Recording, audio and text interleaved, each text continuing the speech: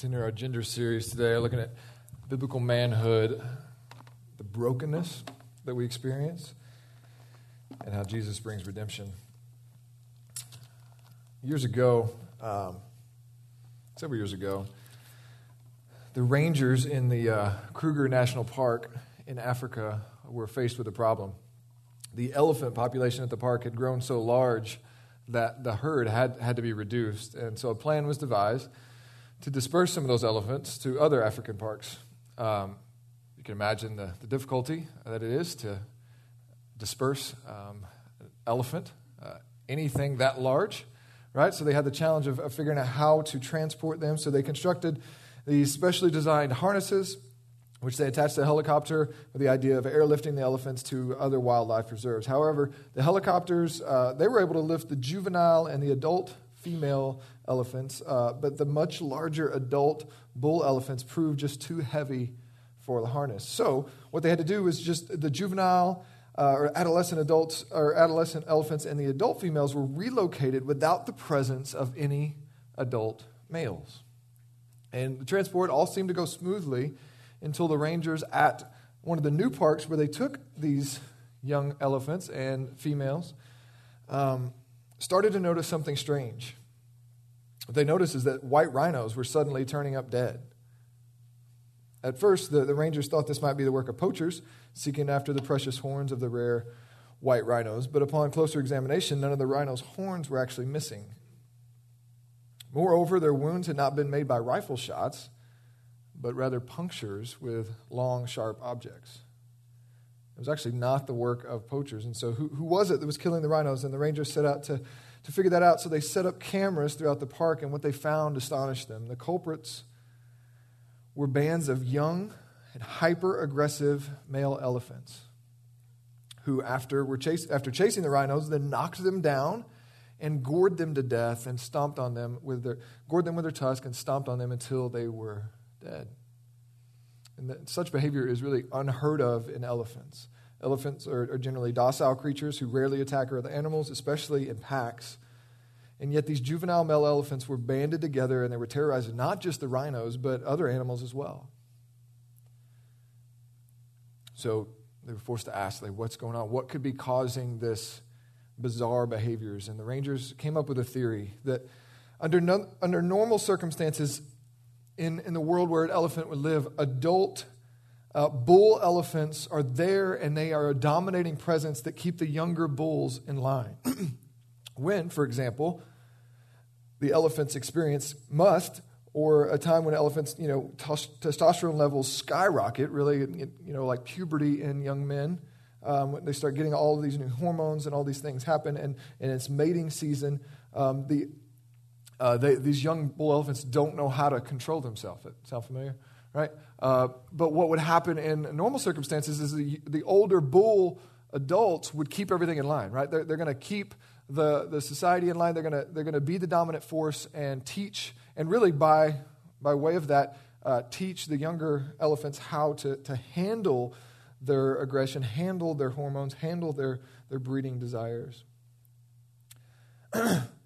So what they begin to realize is that these young elephants who had been transported were missing the presence of their elders, but were missing the presence of the older males to stabilize society and teach them how to be. And so, to test this theory, the rangers brought in a number of older bull elephants.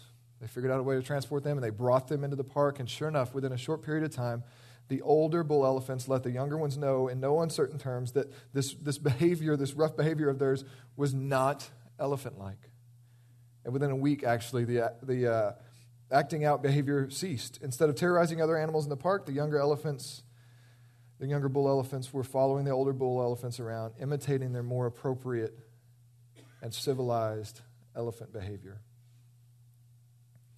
I tell you this because I believe that story actually serves as a really interesting parallel and parable even to our modern day society. Right? Because what many would do in a situation like that is identify the young elephants as the problem, right? That they are the problems. They're the one causing these issues. They're out of line. Their aggression and their strength and their dangerous nature, it has to be dealt with, right? And so many people would say, okay, they're the problem. We need to get rid of them. But the wisdom of these park rangers and those that have observed elephants over time knew that something was out of whack. That's not how elephants are supposed to behave. And so they came at it from a different angle. And they knew that it wasn't the strength of the elephant. It wasn't the wildness of the elephant. It wasn't the power of the elephant that was the issue, right? That there was something wrong in the culture. There was something missing in the lives of these young elephants that needed to be addressed. And so they brought in an older set of male dominant bulls to set things straight. And I believe that the same is true of our culture regarding men today. There is all kinds of talk currently, like real-time talk about masculinity, right? Is it toxic? Is it toxic masculinity that's to blame? What do we think of the Gillette commercial? What do we think of this? What's going on with the Me Too movement? What do we need to do? In all of this conversation is centering around, and especially the gender confusion world, like a lot of this has to do with what do we do with these men, right? They seem to be aggressive.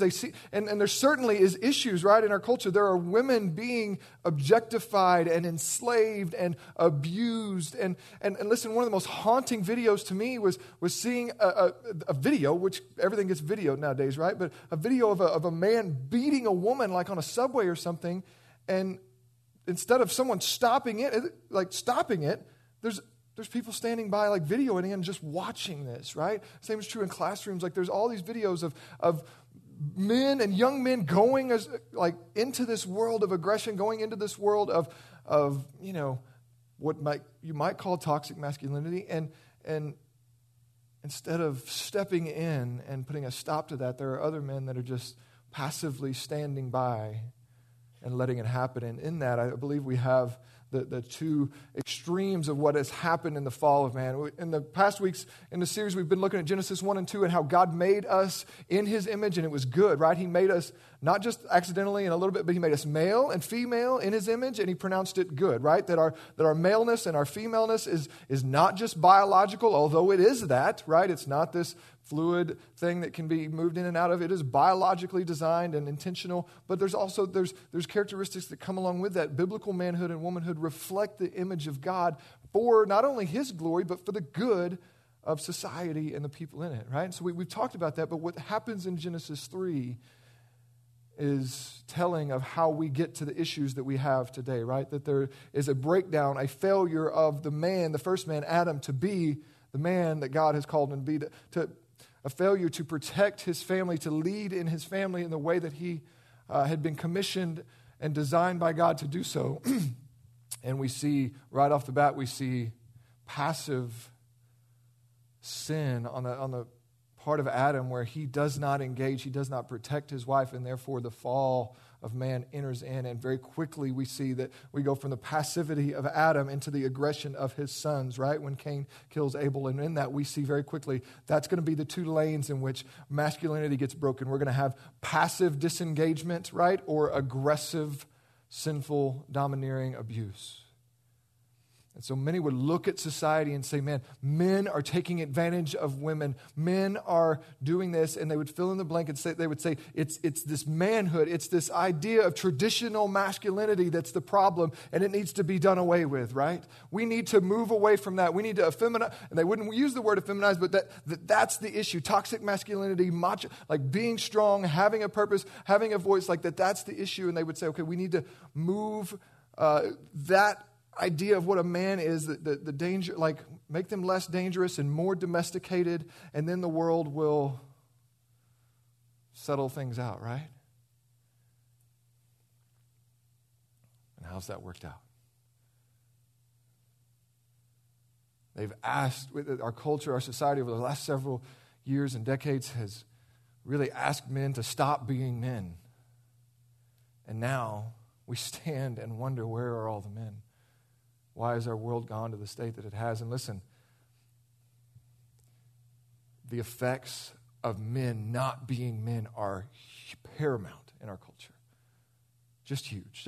I'm not just saying that from a pastor-preacher perspective, like sociological, you can't deny the fact that when men fail to be men, the way that God has designed them to be, protectors, providers, warriors, like to have the strength that God has given them, to display it not only for not for their selfish gain, but for the good of others that are around them. When men fail to take the responsibility that God has given them to be the primary caregivers or the primary providers and the head of the house and of the church and of society, like when men fail to do that, it's not that women won't step up and haven't done many great things. And listen, my mom was mom and dad to me, and I'm grateful for her. And many of you women are filling in the gaps where men have failed to lead, and praise God for you.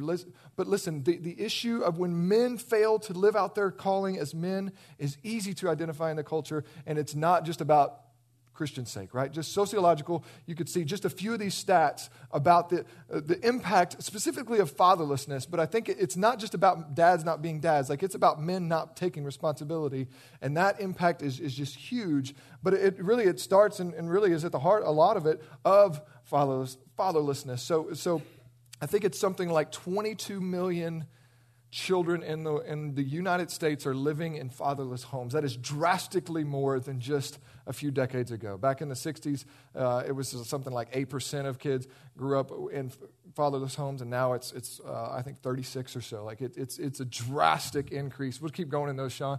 But fatherlessness affects really so much of our culture. Kids who grow up in a fatherless home are far more likely to experience issues with substance abuse, 10 times more likely to abuse chemical substances. 71% of all adolescents that grow up in a fatherless home or that are substance abusers came from a fatherless home. This just keeps going and getting worse. Just keep going through them there, Sean. And poverty, the fatherless families are 44% more likely to raise children living in poverty. 90% of all homeless and runaway children are fatherless. Next. 80% of all adolescents that are in psychiatric hospitals come from fatherless homes. Children who grow up without fathers are 2 times more likely to commit suicides. Affects our education. Kids from fatherless homes are 9 times more likely to drop out of school. Just in general, less likely to attain a professional degree and qualifications that will allow them to flourish in life.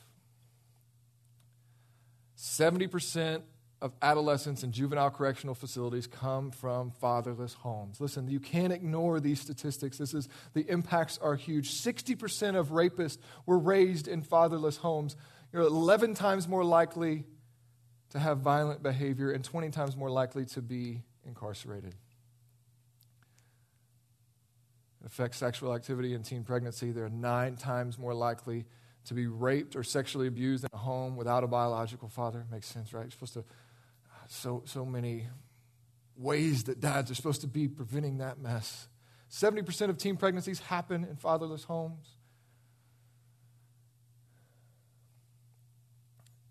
Listen, it's just nearly impossible to ignore the impact that men failing to be men has, not just on us personally, but on our society. That there's a huge breakdown. And the reason is God made us to be this way, but we have our own sin that drives us in one of those directions, and now in our culture that says, no, we really don't want you to be men. We really don't want you to live out that way. We know, listen, and there's so many, we can't get into all the ways that this plays out, but schools, boys are so much more likely to be medicated or diagnosed with ADHD and medicated for that. You realize that? Now, there's some that actually need that medication, but there's some that just dadgum boys, right? And God didn't make them to sit still for 8 hours a day. It just ain't going to work.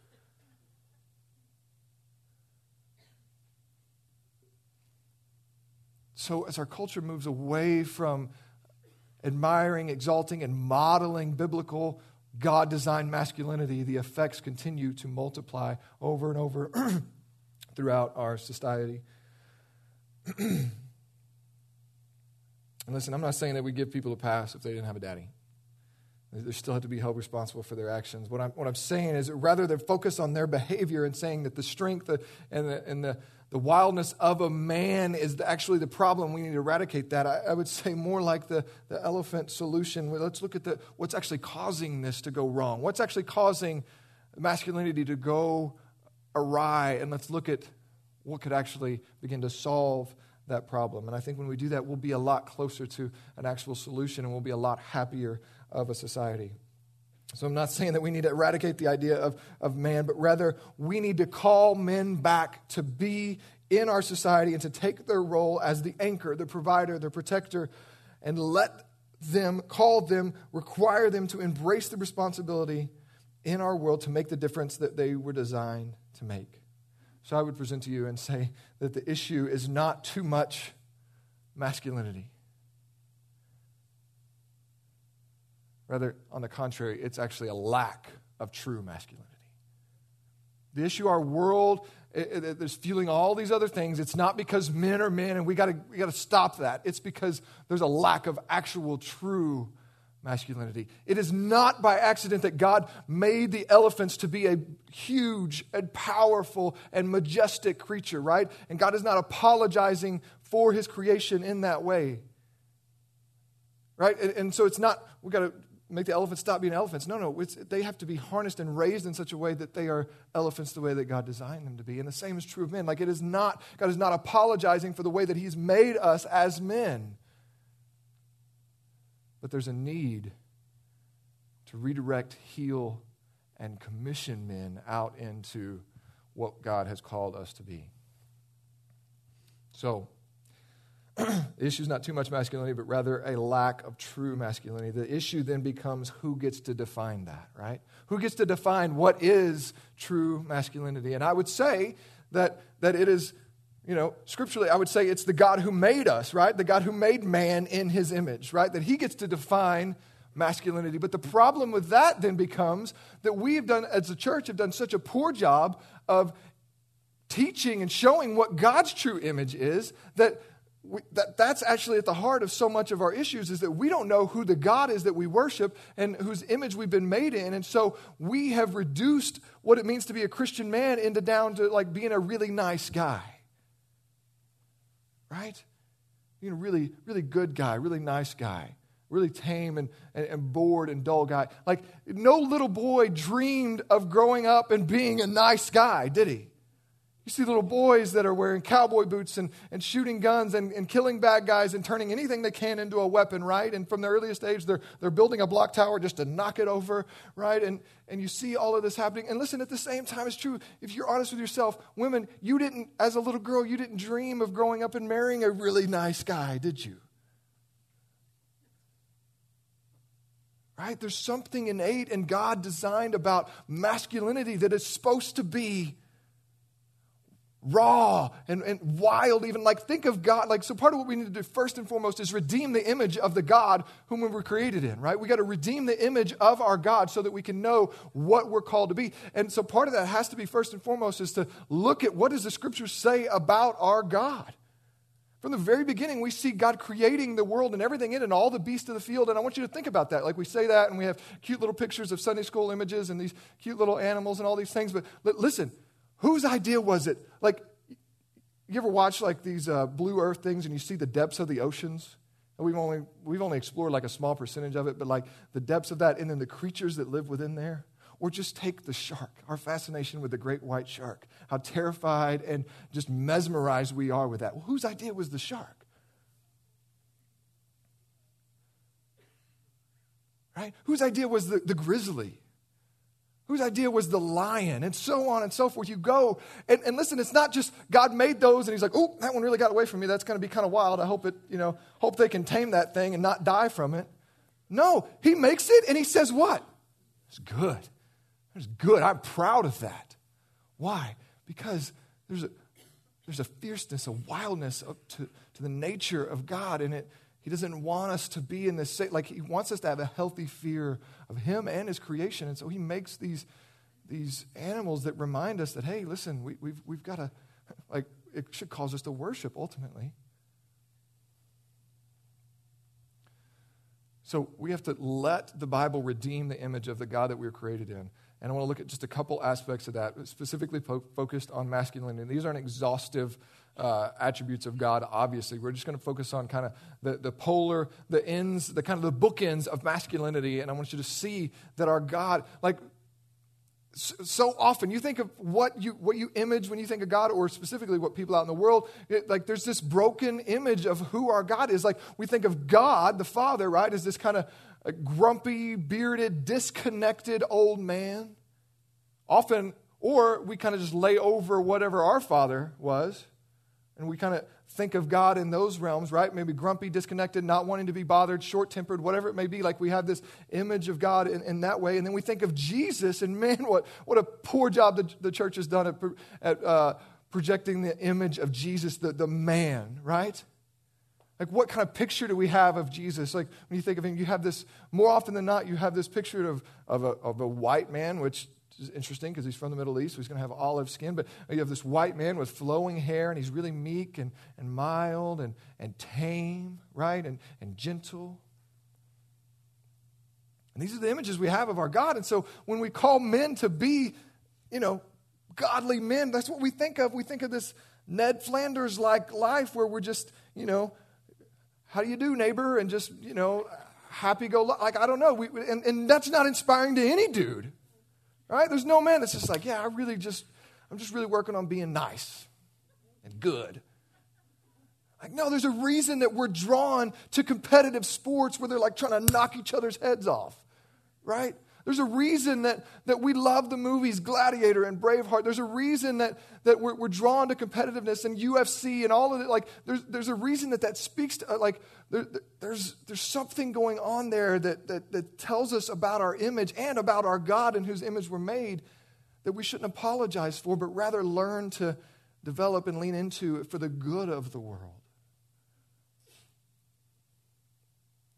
The Bible says, Exodus 15, coming right on the tails of the incredible story of God rescuing his people out of Egypt, right? Which that in itself, like I don't know if it's Philip Yancey or somebody else that said, like, I don't think that the people who are holding God's people, Israel, captive in Egypt, I don't think they would describe Yahweh as a really nice guy, right?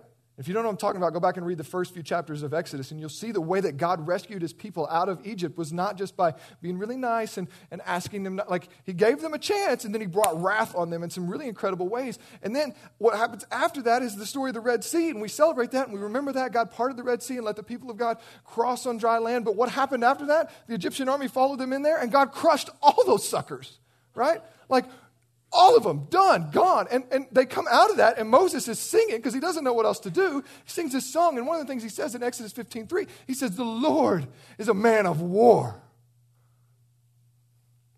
The Lord is his name.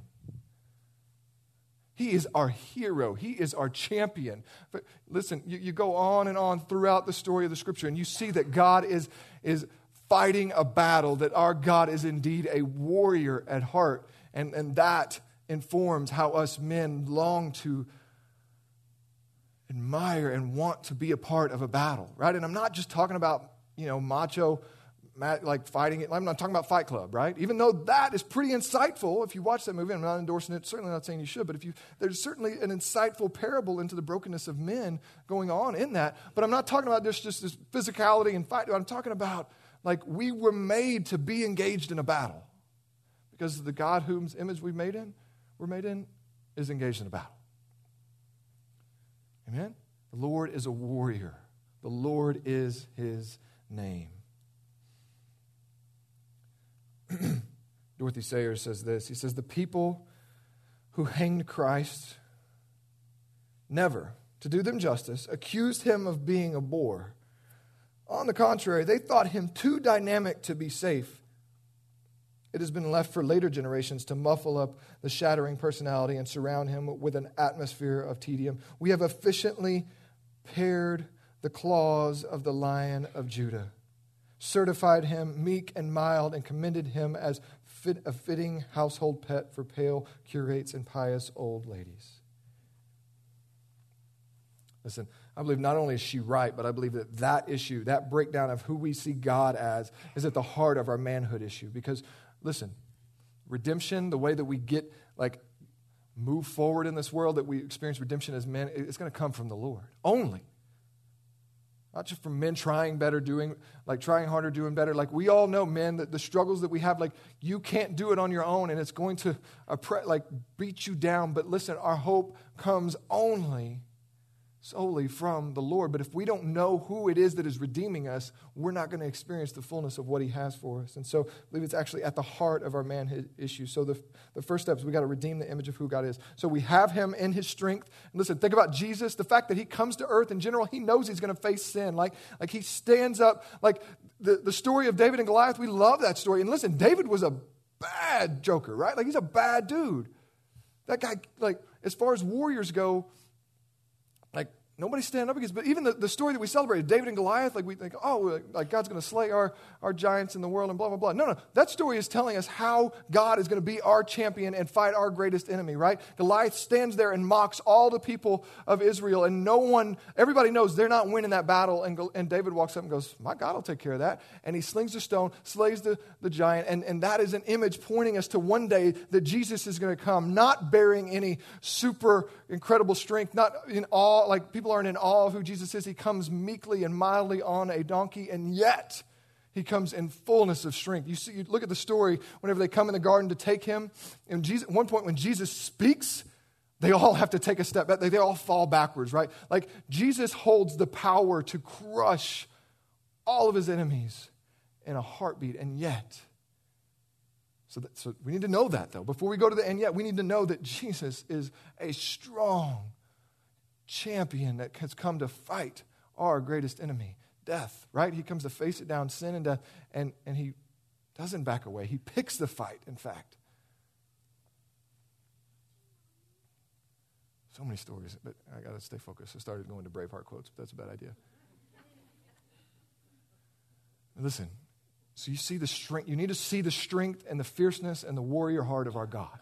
All throughout Scripture, you see that he has a battle to fight. He's pursuing his people. And then, when you see that, then you can rightly hold in tension his gentleness.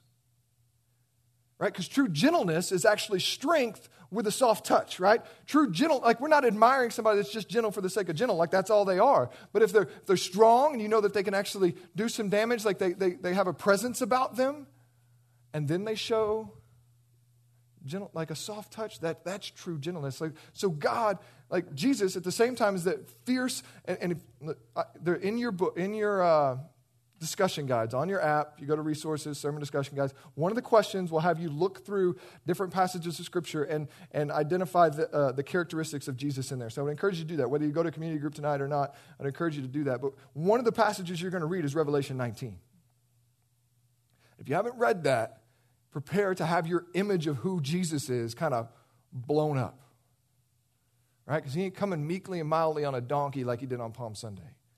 He's coming on a white war horse with blood dripping off his robe and a tat that says King of Kings, Lord of Lords, and he's got a sword coming out of his mouth, and he's coming to do war.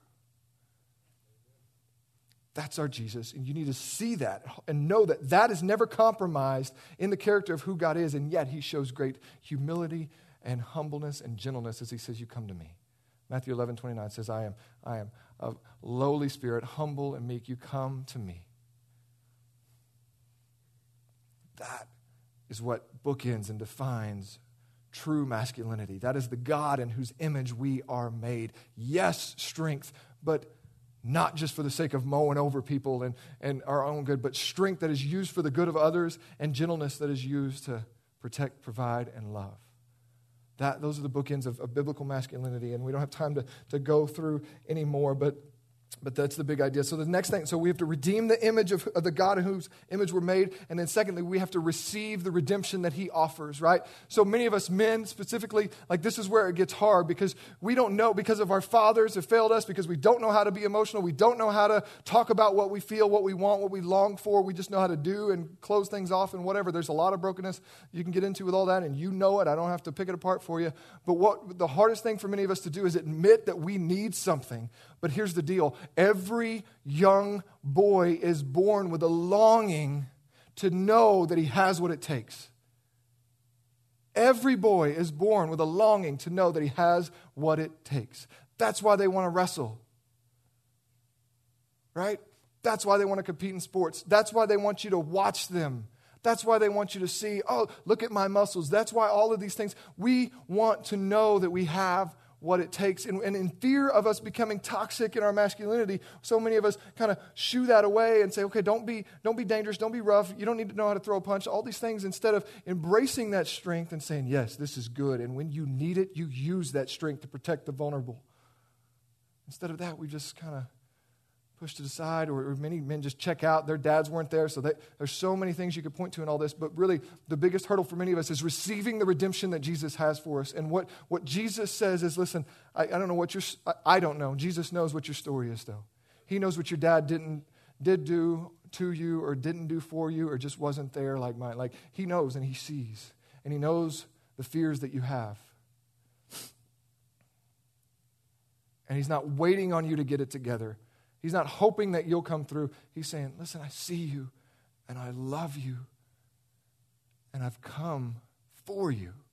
And Romans 8 has this beautiful imagery of him coming after us and saying, you are my son. I make you my son. And that's not just about forgiveness and going, okay, yeah, I'm just going to forgive you, and I'll let you into my kingdom whenever you die, and I'll just kind of tolerate you in the meantime. Many of us, that's the best we could hope for from our fathers, right? That they would just tolerate us. No.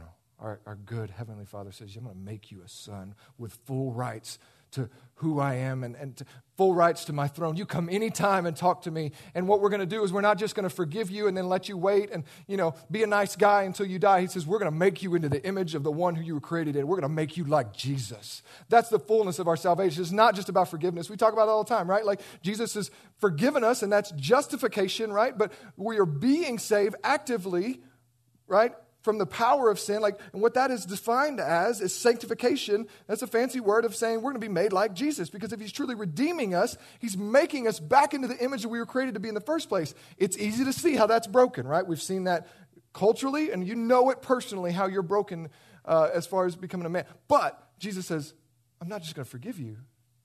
I'm going to call out what's good in you. And I'm going to call out the strength. And that doesn't mean getting big muscles and driving a jacked up truck and being able to lift heavy things and grow a good beard and all. Like, someone's like, I wish I could grow a beard, but that doesn't make me less of a man because I can't.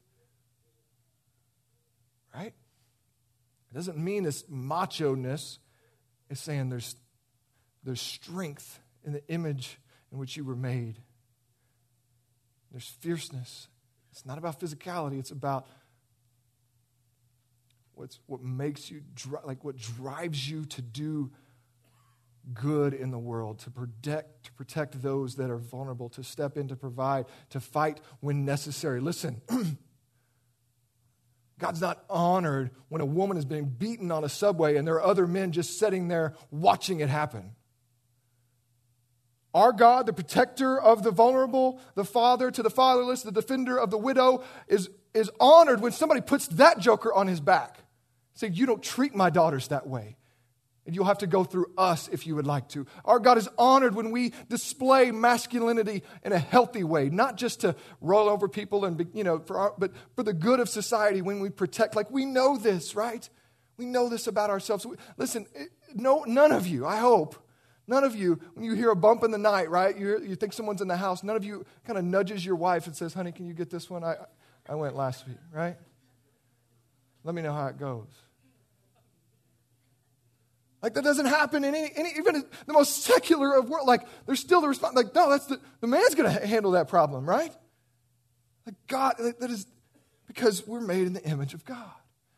And so he wants to redeem us and give us forgiveness, and that happens with what Jesus done on the cross. And so some of you have, listen, you don't even know how to acknowledge what you're feeling, what you need, and then some of you, when you, okay, I know who Jesus is now, I know who God is now, I'm going to stay away, I don't want to get whacked, I don't want to get ignored, I don't want to get rejected, and so we just kind of stay away from the gospel, and that's kept us from ever leaning in and receiving the redemption that Jesus has for us, but we have to receive the redemption of the gospel of Jesus Christ if we're going to experience redemption as men. We have to receive it.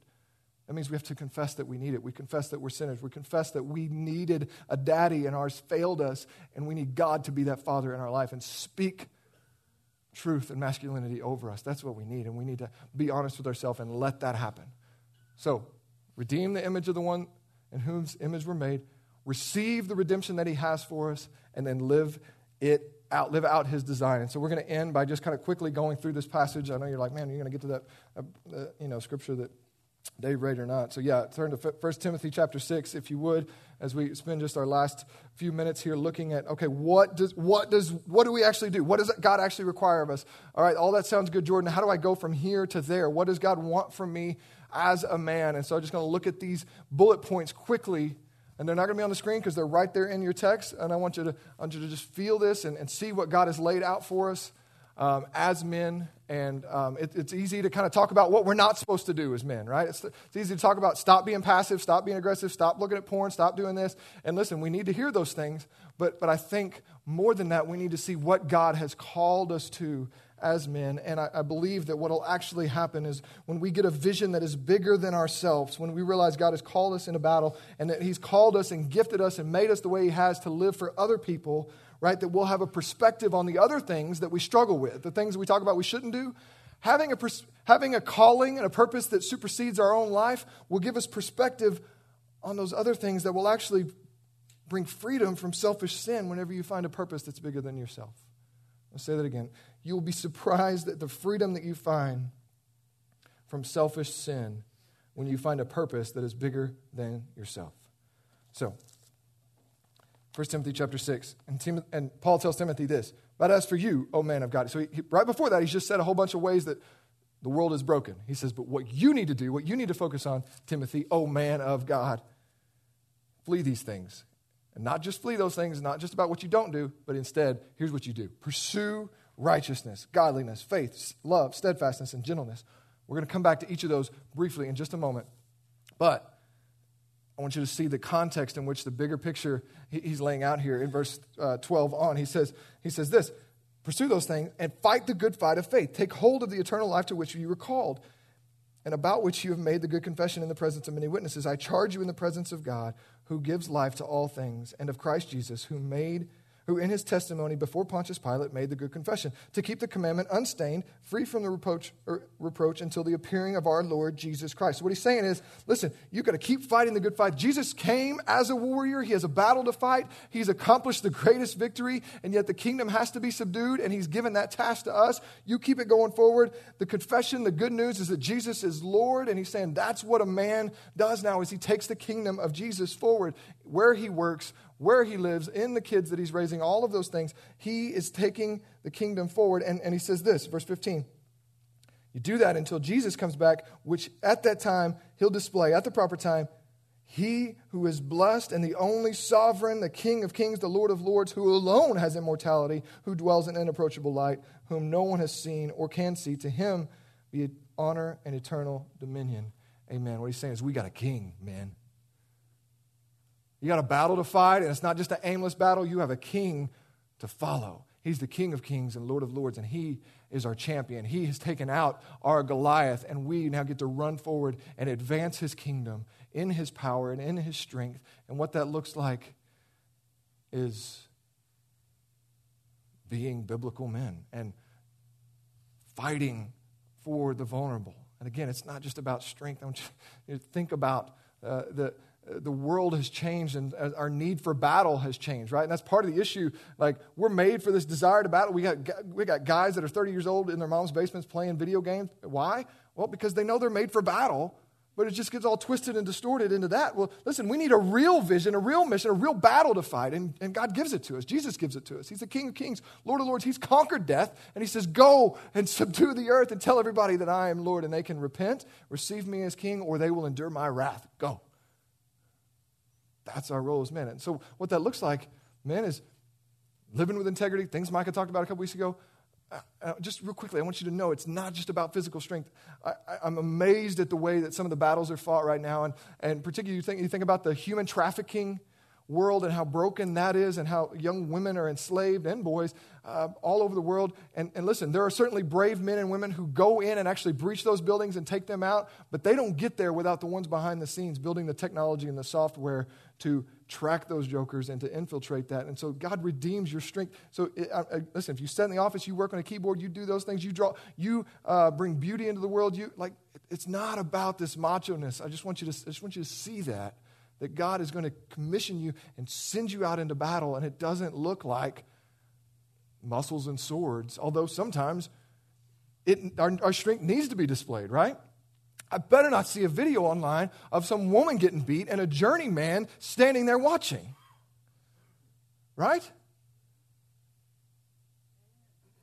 Men, let me just tell you, you stop that. You knock that joker on his butt. Like, you put an end to that abuse.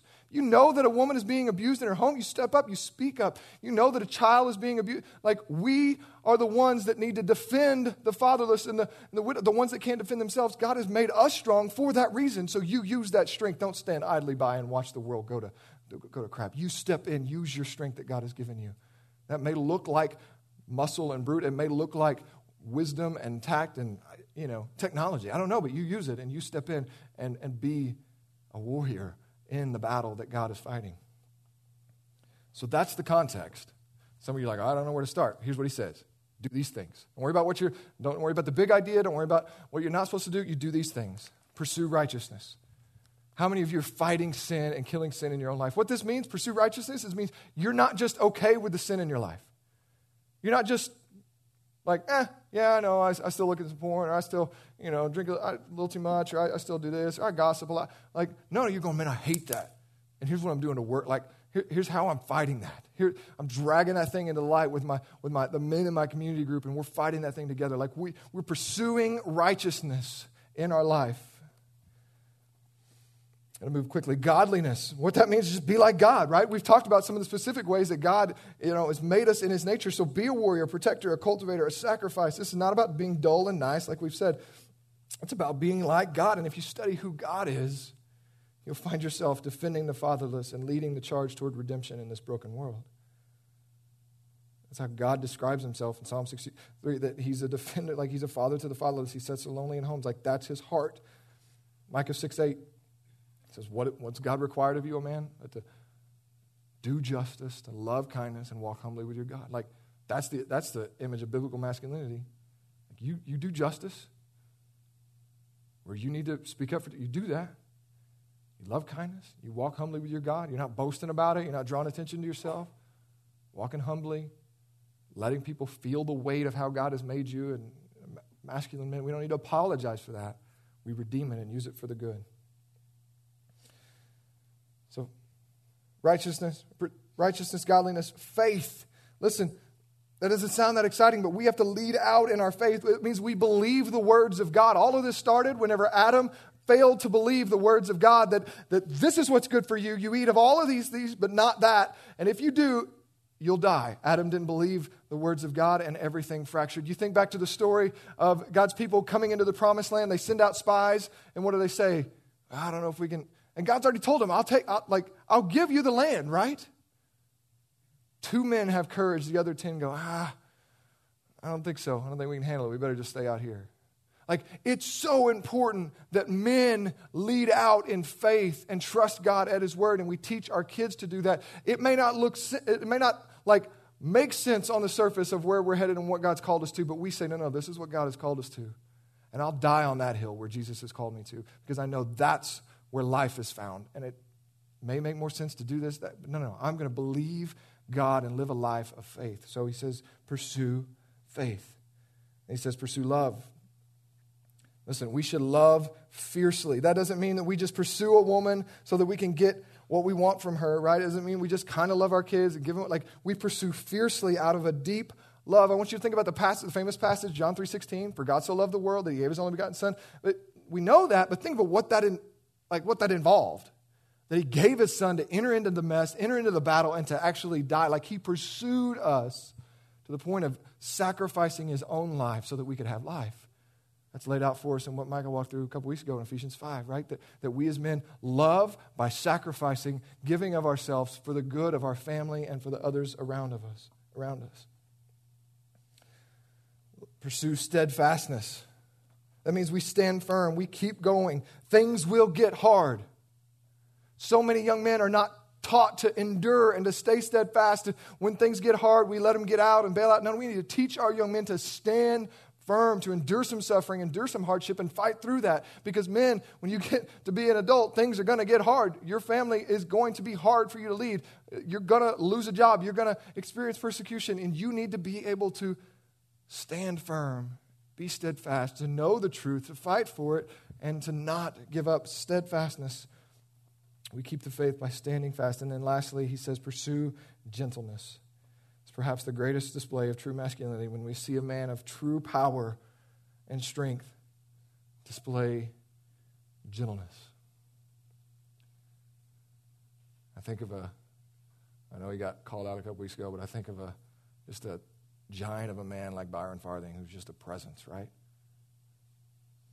And when he's in the room, you just, like, he's that dominant elephant. Like, everybody else is just going to, like, fall in line. But to see him squat down and talk to my little girl, right? To see him love his girls tenderly, to see him sacrifice for his wife, his family, there's gentleness there. Right? This is what God has called us to. Don't be a boy. Don't be foolish. Don't pursue these things. Righteousness, godliness, faith, love, steadfastness, and gentleness. When we do this, men, we will start to see the battle shift.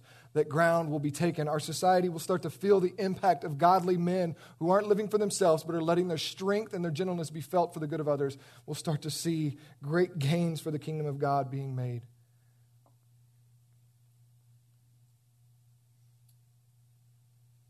So yeah, there's going to be times when we need to physically let that be felt and fight a fight, but more often than not, what it looks like is being there for your kids. It's not about how much money you make or don't make. It's about being there, being present.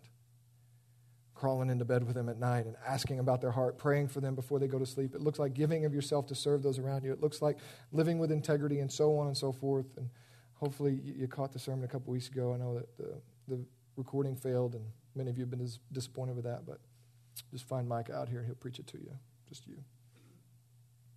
It's a good review, though. But listen, as we do these things, God will do great things through that. I want you to imagine, as we close, an army of men from the journey living out biblical masculinity and a revival starting even, because godly masculinity being embraced and lived out by these 75 men that meet in a pole barn on Sundays. I want you to think about what God can do through that indeed God has a battle to fight and he's calling us to engage, right? He's made you with skills to fight that battle. It's not about macho-ness and muscles. It's about being the image of God. As we raise our kids and love on them, the effect that it has on our girls when we're present and speak truth over them so that they're not asking that of other men and asking to be validated. When we speak validation and affirmation over our young men, then they know how to use their strength for the good and not to get attention, not to fill in the blank, get what they need. Like we begin to turn the ship around. We begin to see the impact of God's good design on our culture. Let's be those kinds of men. Let's pray. God, I'm grateful that Jesus is no sissy, that conquered death.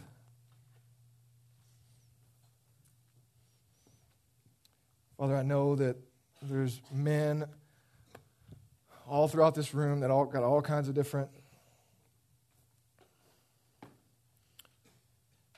sins and brokenness and fill in the blank. So I'm just praying that you would be on display as the good, sovereign, conquering King who is gentle enough to say, yeah, but you're my son. I pray we would see that and we'd have the courage to respond accordingly and embrace your redemption this morning. Father, we can't be what you've made us to be. We're sinful and broken and we need your help. Would you do a work amongst the men here in this room in our church and use us, Lord, to image your goodness, your strength, and your gentleness to the world. May it impact our kids and our kids' kids and the next generations as we embrace our responsibility as men. We need redemption, and we know that it only comes from you, Jesus. It's in your name we pray.